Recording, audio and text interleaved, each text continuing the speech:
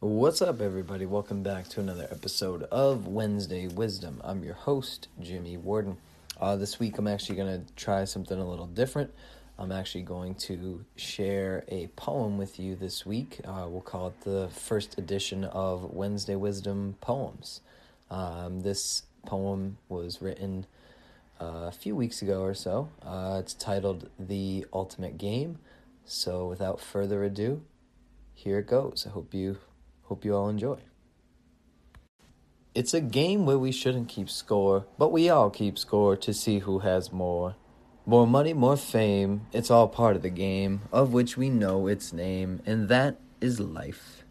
Life comes at you fast, quicker than a flash, because we're here and gone in a dash, and there's no slowing down, which can turn the smiles to frowns in the blink of an eye. Some might wonder why, but have you ever felt what it's really like to cry? These are the moments that shake us and break us, but on a positive note, they can make us stronger than we ever imagined, and stopping in awe thinking, how did this happen? How did I overcome such a traumatic defeat, one that knocked me off my feet onto my knees, praying and hoping it would one day be beat? Now that the time is come and past, and it's such a triumph now it's gone, such a shame it did not last.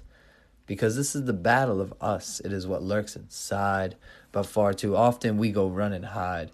This is when we get caught in the trap of who's got this and who's got that, because we need to know who the winner is. If we cared a little less about this and a little less about that, and we started to give a crap about the little things, we might actually go far.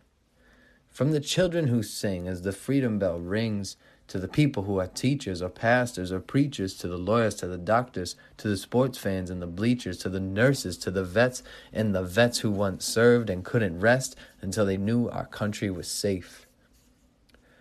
So let's do this for each other, not for me or your very own mother, but for each and every last one, so that when our lives are done, we'll all have won the game. And so that's what the poem would sound like. That's kind of the way I envisioned it sounding if I were to ever do any spoken word poetry. And right now, that's what I have for the ultimate game. Just one thing I've been thinking about, though, too, just after some of the poets that I've read and just listened to and heard themselves, and just talk about their process. They like to create poems and then kind of leave them as almost liquid documents so that they can kind of go back and edit.